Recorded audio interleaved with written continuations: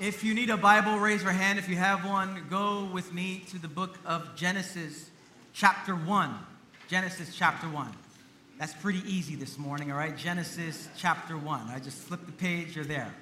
We're going to return there in a moment. For those of you that are visiting, welcome, Happy New Year. My name is Rich. I'm the lead pastor at New Life, and if this is your first time here, at the end of our service, I'll be downstairs. Some of our pastors and staff will be downstairs as well. And we'd love to meet you at the end of our service here. So today we are starting a new series that's going to take us through the month of January. And the series is entitled Rhythm, Discovering the Power of a Rule of Life. This time of year is really a time where folks focus on resolutions and for the New Year's and all that. And resolutions are fine, but a rule of life is better. And I'm going to describe why in a few moments. But before we get into our text in Genesis 1, I just wanted to give you a couple of definitions about a rule, so to let you know what we're talking about, especially for those of you that might be relatively new to New Life Fellowship. And so a rule of life, a guy named Pete, you guys know him, he said a couple of, some great words as it pertains to a rule of life, that a rule of life is a structure or rhythm for our lives that enables us to pay attention to God in everything we do. It serves our desire to abide in and experience His love all day long, not compartmentalizing our spirituality. And so a rule of life is a way of seeing your entire life. I like how Ken Shigematsu, a friend of ours, he also said it this way: simply, a rule of life is simply a rhythm of practices that empowers us to live well and grow more like Jesus by helping us experience God in everything. Now, in a few weeks, we're going to be having our Communitas class, which is for membership, and we're going to, at that moment, create personal rules of life. But for the next 4 to 5 weeks, we're going to be preaching through our community rule of life. That is, if you call New Life Fellowship your home church, this is how we are intentionally ordering our lives together to follow Christ. If this is your home church, if this is where you find community, if this is where we're following Christ together, we're ordering our lives in a particular way to follow Christ together. And so to be clear, a rule is not like a list of rules, like you can do that, you can't. That's not what we're talking about when we say rule. That word rule means it's a trellis. It's a framework that allows, like a plant's grapevine, to grow up, to get attached and grow upward and outward. And so if we want to bear fruit for God, we're going to need a structure, a framework for our time together. And so lastly, before we go into our text, this is on our wall. When you walk in, you see our rule of life as part of New Life: prayer, rest, relationships, and work. And next to it, you'll see different practices that we're trying to, as a community, come together and follow Christ together. And so today we're going to be focusing on rest, and it's very intentionally so why we're focusing on rest to start the new year. The world is typically about resolutions. I'm going to do this, I'm going to do this, I'm going to do this, I'm going to do this, a resolution. But today we're going to talk about rest. So Genesis 1, let's read our passage, and then we'll pray and begin here. Genesis 1, verse 27, hear the word of the Lord. It says, "So God created mankind in His own image. In the image of God, He created them. Male and female, He created them. God blessed them and said to them, 'Be fruitful and increase in number. Fill the earth and subdue it. Rule over the fish in the sea and the birds in the sky, and over every living creature that moves on the ground.' Then God said, 'I give you every seed-bearing plant on the face of the whole earth, and every tree that has fruit with seed in it. They will be yours for food, and to all the beasts of the earth, and all the birds in the sky, and all the creatures that move along the ground, everything that has breath of life in it, I give every green plant for food.' And it was so. God saw all that He had made, and it was very good. And there was evening, and there was morning the sixth day." Chapter 2 here, and here 2 verses here. "Thus the heavens and the earth were completed in their vast array. By the seventh day, God had finished the work He had been doing. So on the seventh day, He rested from all His work. Then God blessed the seventh day and made it holy, because on it He rested from all the work of creating that He had done." Let's pray together. Lord, I pray that as we begin this new year, that we would get a fresh revelation of what does it mean to rest in You. We offer this time to You. May Your kingdom come. May Your will be done. We pray this in Jesus' name, and everyone said, Amen. I read an article that was released in September of 2015 by the CDC, not our Community Development Corporation, but the Center for Disease Control and Prevention. And the article title was, it was entitled this, that insufficient sleep is a public health problem. Insufficient sleep is a public health problem. Insufficient sleep has been linked to motor vehicle crashes, industrial disasters, medical occupational errors. And then the article states these very troubling words, that persons experiencing sleep insufficiency are also most likely to suffer from chronic diseases such as hypertension, diabetes, depression, and obesity, as well as from cancer, increased mortality, and reduced quality of life and productivity. Happy New Year, everyone, or Happy New Year. A lack of adequate sleep has become a big problem for a lot of people. And this is a big problem for many of us. But if we take a step back, I want to suggest that the problem runs deeper than sleep. And here's the problem before us. That not only many of us lack sleep, for many of us, I'd say maybe most of us, we lack rest. We lack rest. And here's the irony. It is possible to get a lot of sleep and still not be at a place where you're experiencing rest. It's possible. That's the irony and the paradox of this whole thing. You could sleep a lot and still not experience rest, because rest is a quality of our interior lives that helps us live at ease in confident trust in God. Rest is a quality of our interior lives that helps us live at ease in confident trust in God. And so our bodies long for sleep, but our souls long for rest. And only God can give us rest. And we need both of it. This is why St. Augustine has said these words, that you have made us for yourself, O Lord, and our hearts are restless until it rests in you. My version of that is this: unless we live our lives from a place of rest, we will live restless all our lives. Unless we live our lives from a place of rest, and we're going to see that the place is not a place, it's a person, we will live restless all our lives. And so all of us desperately need sleep, but what we really need is rest. We need the kind of rest that only God can give. And this is one of the more important things that we notice in this passage in Genesis 1. When you read Genesis 1, it's important to know that this chapter, these first two chapters is not a history book. These are not chapters about history. That's not how it was written. Genesis 1 and 2 is poetry. And poetry is one of the beautiful ways to express and to speak about truth. And what Genesis 1 and 2 teaches us minimally is three things. First of all, it teaches us that God is the creator of all things. Everything visible and invisible flows from the power and the wisdom of God. That's what the first thing that Genesis 1 teaches us. The second thing Genesis teaches us is that humanity finds its place in relationship to God. That is, you cannot understand human nature, the human condition. You cannot understand what it means to be human apart from our relationship with God. The third thing that Genesis teaches us is it shows us how to flourish as human beings. How does creation flourish? And it gives us a snapshot of what human flourishing looks like, how we are to be in the world. And the important thing to notice about Genesis 1 and 2, the passage I just read, is the order that we see of activity and of rest. Because God created humanity to work. We celebrate that, to imitate God in our activity, to create and to shape, to bring order out of chaos. But what we see is really important to see the order of things in Genesis 1 and 2. What we begin to see is a very intentional order. Because God is the one who creates. And then he creates humanity on day 6. And then God creates a day of rest. And from this order, which we'll return to in a moment, we see this truth that unless we live our lives from a place of rest, we will live restless all our lives. And so what we need to learn is how to rest. We need to learn how to rest. Sleep comes, listen, after a while, your body can't take it anymore, and you just sleep. For those of us who struggle with sleepless, after a while, if you're up hours, after a while, your body just cannot take it and you sleep. But we can live our entire life sleeping, but never learning how to truly rest. We need to learn how to truly rest. And this is a great way to begin 2016. Now, this is difficult, resting, as what we see in Genesis 1, because we live in a culture of restlessness. We live in a restless culture. There's this interior restlessness that permeates our city, this restlessness that permeates our hearts. And restlessness is very simply dis-ease, which leads to disease, all right? Dis-ease.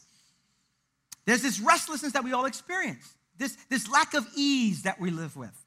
For example, there's a restlessness that we experience that we're always trying to prove ourselves to someone. And we can never rest because we're always trying to prove ourselves. Whether it's an employer, a parents, a friends, a peers, we can live very restless lives trying to prove ourselves. We can live restless in our attempts to possess what others have. They were always trying to get what other people have, and this restlessness permeates our lives. Listen, we are the young and the restless, all right? We're the old and the restless. Everybody is restless. When do we get to the point where we say, I have enough? I've done enough. As human beings, it rarely happens. And while we're alive, we're always hoping for something else.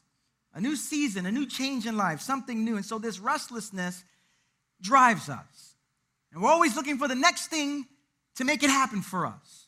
Whether that next thing is a relationship, or whether the next thing is a home, the next thing is a different career. We're always looking for the next thing. And so this restlessness is an inner compulsion to make things right on our own terms. And in this respect, life is never enough. I came across this old and pretty famous article in Vanity Fair with Madonna. And she writes, or she speaks about this internal restlessness that she experiences. And maybe you can empathize and maybe feel what she feels. This is what she said about her restlessness. She says, I have an iron will. And all of my will has always been to conquer some horrible feeling of inadequacy. I push past one spell of it and discover myself as a special human being. And then I get to another stage and think I'm mediocre and uninteresting. Again and again. My drive in life is from this horrible fear of being mediocre. And that's always pushing me. Because even though I've become somebody, I still have to prove I'm somebody. My struggle has never ended, and it probably never will. What she is longing for, and what you are longing for, and what I'm longing for, is deep, abiding rest that only God can give. Now, when you look at the passage in Genesis, I want you to see something beautiful, because God creates humanity, and he creates humanity on day 6, and then God on day 7 creates rest. He creates Sabbath. He creates a space, and the order is really important to see. Now, in explaining this, I came across almost 20 years ago one of the more insightful pieces written on Genesis 1 and 2 by a Chinese church leader named Watchman Nee. Many of you are familiar with this leader, Watchman Nee. And Watchman Nee wrote a book. This is actually the first book that someone gave me when I became a Christian. And the book is called Sit, Walk, Stand, a fantastic little book on the book of Ephesians. And Watchman Nee writes, there are too many gems in there, but there's two that stood out to me nearly 20 years ago. And this past week, I just opened the book up again and read it again, and it just blew me away again. And this is what he says, two important things. He says, first of all true spiritual experience begins from rest. Just really important principle to know. All true spiritual experience begins from rest. And this is what he says about Genesis 1. He says, whereas God worked 6 days and then enjoyed his Sabbath rest, Adam began his life with the Sabbath. For God works before he rests, while man and woman must first enter into God's rest, and then alone can he work. Hear this, Adam's first day was a day of rest. That's really important. Think of it this way. Maybe, let's say you got a job, your first job, you went to the interview, they say you're hired, you bought your outfit, the next day you're about to work, and the night before your boss calls you and says, tomorrow's your first day at work, but this is how we do things here. Instead of working, take the day off. Take the day off. I want you to rest. I'm going to get paid for it. You're going to get paid for it. Your first day as a part of this company here is to rest. It doesn't make sense because you get paid to work. You don't get paid necessarily to rest. But the kingdom of God is different. Where God says to begin whatever you're doing, you first must begin by resting. And then alone, then can you work. Because unless we live our lives from a place of rest, we will live restless our entire lives. And so here's the starting point. Before anything, our task is to rest in God, to rest in his love, to rest in his mercy, to rest in his forgiveness, to rest in his grace. This is the best way to start 2016, resting in God. And this is why later on in the Bible writers make a connection about Jesus, saying that Jesus is our true rest. That we find our true rest not in a place, not in a thing. We find our true rest in a person. And Jesus would say this about himself, that in Matthew 11 he says, come to me all who are weary. Are you weary this morning? If you're weary, I know we just got the year started, but if you're already weary, Jesus says to you, come to me all who are weary and burdened. And here's the promise, I will give you rest. I will give you rest. This is a promise that Jesus gives us. And then he tells us how to rest. And then he uses very interesting language. He says, if you want to rest, take on my yoke and my burden. Now, I don't know about you, but a yoke and a burden doesn't seem really restful to me. But this is what Jesus says.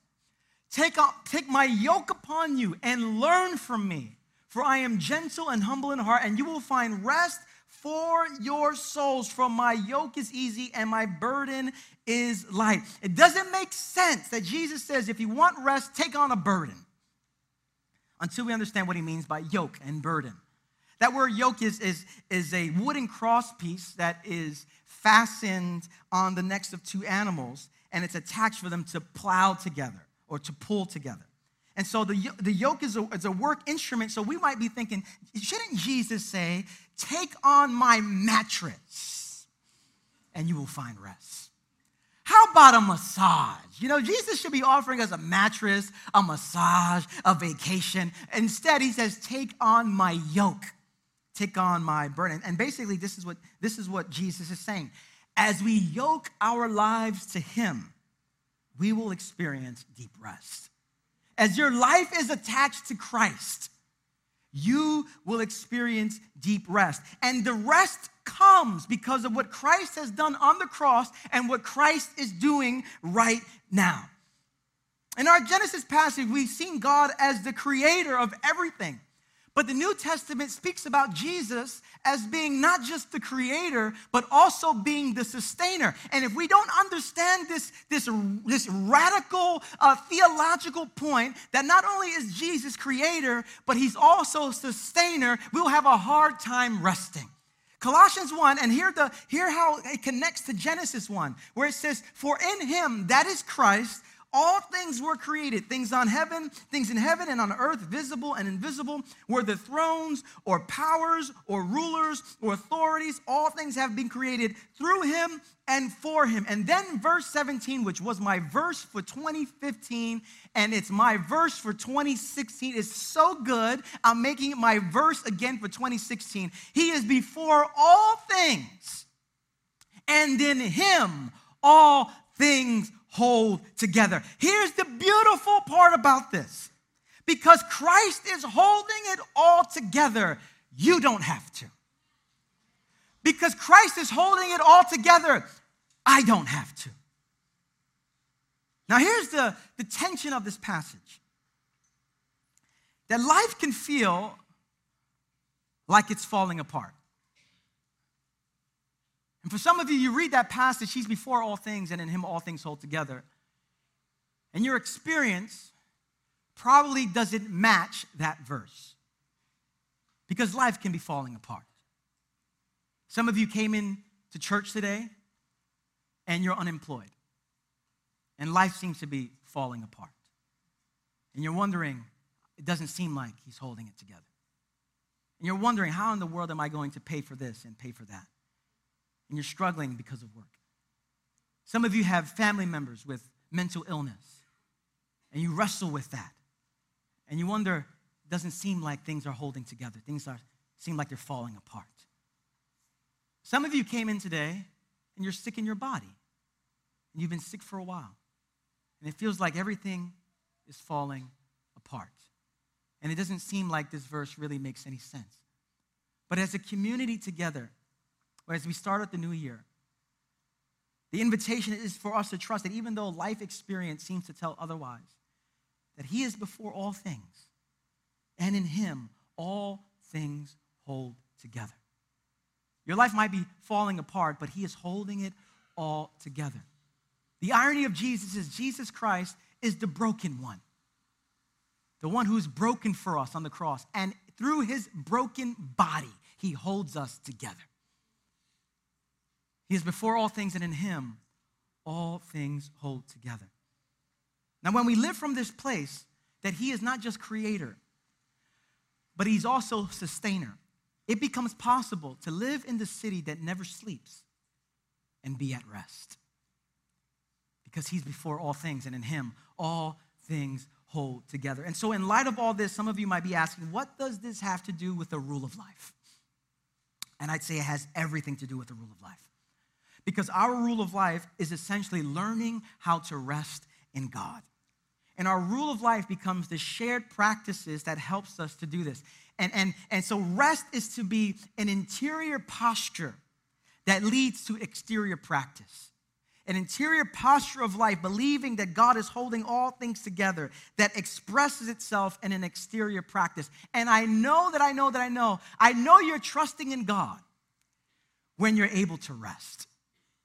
I know you're not trusting in God when you can't rest.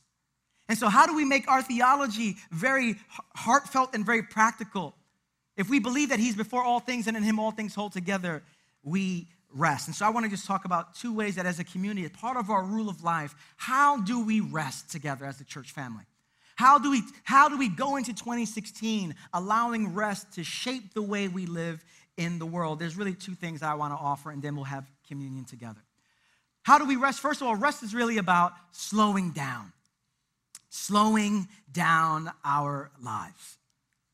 And part of a rule of life is to eliminate hurry from our lives. It's the famous question that was asked of the great philosophy professor Dallas Willard, that someone asked him, what is the greatest enemy to the spiritual life? And his response was, the greatest enemy to the spiritual life is hurry. Hurry. Because if our lives are always hurrying, there's no time to be at rest in God. And listen, we live in New York City. Life is about hurry. Life is about one thing to the next. And so we slow down. You're going to hear more about prayer next week, but we slow down to anchor our lives in prayer. In this respect, prayer becomes rest stops. If you ever been on the road for a long drive, you notice that just rest stops on the highway. And really, that's what prayer becomes. Prayer becomes rest stops for our souls. We're able to stop and pause and be in union with God and communion with God and saying, I'm going to let go of all the things that are before me because he's before all things, and in him all things hold together. We are invited to slow down. And one of the very practical ways that becomes a fixture in our lives to do this is by keeping Sabbath. This is the ways that rest becomes a fixture in our lives and begins to impact the rest of our lives. Now, this idea of Sabbath is something that we talk about often at New Life, and sometimes it takes a few times to hear it for it to sink in. Last time I preached on Sabbath, a New Lifer came up to me after the service and said, Rich, it took me 5 sermons, but I finally got what you're saying about the Sabbath. And I said, only 5 sermons? That is wonderful. Only 5 sermons? And so how do we live out rest as part of our rule of life? We practice Sabbath. Now, Sabbath, as we talked about, is a 24-hour period with no have-tos or shoulds, which results in deep rest and renewal. And so God creates a space for us because, listen, there's 2 options as it pertains to rest. You can either choose to rest or you'll be forced to rest. You can choose it or you'll be forced to rest because your body cannot handle it and your soul cannot handle it. And so choose the way of Sabbath, where we're choosing to rest, to create this space in our lives to deal with our inner restlessness. Because our lives were made for rhythm. Our lives are made for rhythm. We talk about this secular rhythm that the world lives, that it's all about work, work, work, work, work. And then we go, thank you, God, for vacation. And then we do it again, work, work, work, work, work, work, work. Vacation, thank you, God. This is not a sustainable rhythm. The sacred rhythm is really the interplay of working and resting and working from a place of rest. And this is what God has invited us to. And the only way you can rest is when you know that Jesus Christ is holding all things together. And when you really believe that, then you can rest. And so we talk about the Sabbath as a day of stopping your work, your paid and unpaid work, of resting, of self-care, of monitoring and stewarding the gift that God has given you in your body, in who you are, your soul. You're managing, you're stewarding that. The day of Sabbath is for day of delighting in God. As Eugene Peterson said, it's about praying and playing. It's a day of playing and praying. It's about contemplating God. That 52 times a year, we create a new rhythm in our lives to deal with our restlessness. And here's the thing about the Sabbath. Ultimately, Sabbath is not about stopping the external work we engage in. It's really about experiencing the freedom from the internal restlessness we experience. And all of us have this internal restlessness. A restlessness that leads us to perfectionism. A restlessness that leads us to just ambition. I need to accomplish this. I need to achieve this. And we're never satisfied because only God can satisfy you. Only God can satisfy the deepest longing in your heart. And so when we rest in God as a rule of life by keeping Sabbath together, and we've talked about last year, we started this last year, that from Saturday evening to Sunday evening or Friday evening to Saturday evening, that as a church around the city, and we're all from around the city, that we would take that moment at 6 p.m. on Saturday or 6 p.m. on Friday to essentially light a candle as a sign of God's presence, as a sign of the Sabbath, to say, Lord, I am resting in your love. And imagine as a church if we did this in homes all around our city, that as the world continues to work at a pace that is not sustainable, that we would say, no, our God is not Pharaoh, our God is not our workplace, our God is not money. We serve the living God who is alive, who's holding all things together. And you know you can do that when you rest, believing that he is before all things, and in him all things hold together. And so rest, very simply, is about trust. And the degree to which you trust is the degree to which you can rest. I know that because I've been in bad relationships as a teenager, and even my early teens, and know that when there's no trust in a relationship, there is no rest in a relationship. It's like, who are you texting right now? Like, what's that about? Like, who's that? Where are you going? If there's no trust, you're never at rest. When you're driving, you don't trust someone that's driving. You're not resting on the passenger side. You're not. You're just looking at them, making sure, that's a stop sign right there, right? That's a green light. It's red light, bro. Just slow down. If you don't trust the person that you're with, there's no rest. When you fly in airplanes, right? If you don't trust the pilots, you're not sleeping on the plane. Every little thing, boom, what was that? That's how we are. But the invitation to follow Christ is an invitation to trust. And when you can trust in the beautiful reality that he is creator and sustainer, then we can rest. And the answer to our restlessness is not more activity. The answer to our restlessness is to abide in God and allow the truth that he is the creator and sustainer to guide our lives. He's holding it together. I wish I could look at each one of you in the eye before you walk out the church and say, he is holding it all together. Life might be falling apart, but he is holding it all together. And the invitation for all of us on this first Sunday of 2016 is to let go, because God is holding it together. I want to invite our worship team to come forward. And I want to invite you to close your eyes for a moment. And I want to invite those that are going to be offering communion to come forward. Where in your life is it hard to trust God today? Where in your life is it hard to trust God? Today really is an opportunity for us to begin our year in radical dependence and rest on God. Coming back to that truth that, Lord, you are before all things. And in you, all things hold together. So whatever that area is, just offer it to God today. You might want to say words like, Lord, this is really difficult for me to hand over to you. Lord, teach me how to let go, how to trust that you are good, that somehow in ways that I don't even see, you're holding it together. Let's take a moment and then we'll take communion together.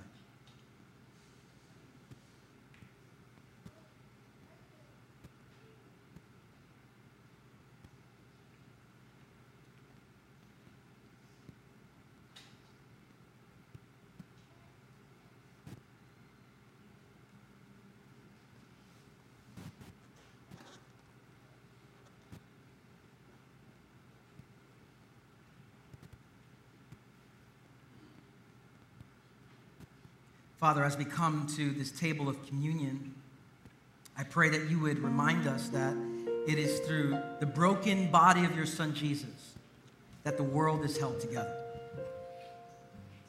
Lord, teach us on this first Sunday of 2016 to live our lives out of a place of deep, abiding rest in you. Because unless we find our rest in you, Lord, we will live our lives restless. So show us the way, teach us. Spirit of God, lead us in the way we should go. And may we rest in the comforting truth and reality that you are not just creator, that you are a sustainer as well. So we come to this table of grace, not based on our works, not based on our righteousness, based on who you are, your righteousness, your works, your performance, not ours. Lord, as we take bread and dip it in the cup, may we be reminded that you are before all things, and in you all things hold together.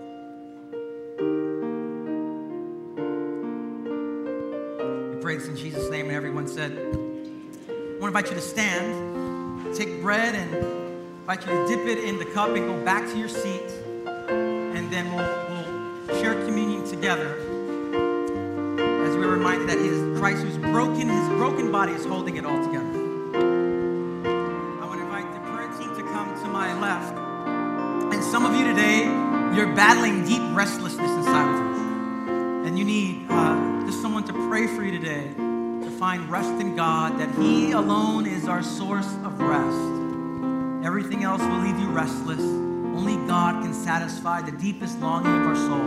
And so whatever need you have today, emotional, relational, financial, physical, just come up and receive prayer, especially if you're at a place of restlessness in your life. And listen, for some of you, maybe you're not even a Christian today. Maybe this is your first Sunday of 2016. You said, I have a New Year's resolution. I'm going to church now. But you've never made a decision to follow Christ, to receive the rest that only Christ can give you. And if you've never done that before, we have a prayer team here. And maybe today you sense this tug. That's the kind of rest that my soul is longing for. And if that's you, just come up and one of our prayer members would love to pray with you and just show you what your next steps would be. And for some of you that are Christian, and maybe at one point you rested in God, but you got off track. And now you're just restlessness. You're dealing with restlessness, and you just need to be recentered in the love of God. You can come up to receive prayer as well. But as we close, I want to invite you to open your hands towards heaven to receive a blessing. If you're new here, close every gathering like this. This is a sign of receiving. You cannot give what you have not received. So this is just our posture saying, Lord, whatever you want to give me, I receive, out of which I'll give out. And so with your hands and your hearts in a posture of receiving, brothers and sisters, and sons and daughters of the living God, may the Lord bless you and may he keep you. May he shine his face upon you. May he fill you with peace. And may you walk out of this building in the power of the Holy Spirit, resting in God. May you live from a place of rest, and you don't have to be restless all your life. May God lead you this week to take rest stops in prayer, to practice Sabbath, to believe that he is before all things and in him all things hold together. So brothers and sisters, God is with you. I bless you all today in the strong, in the beautiful, in the resurrected name of Jesus. And the people of God said, amen. Grace and peace, everyone.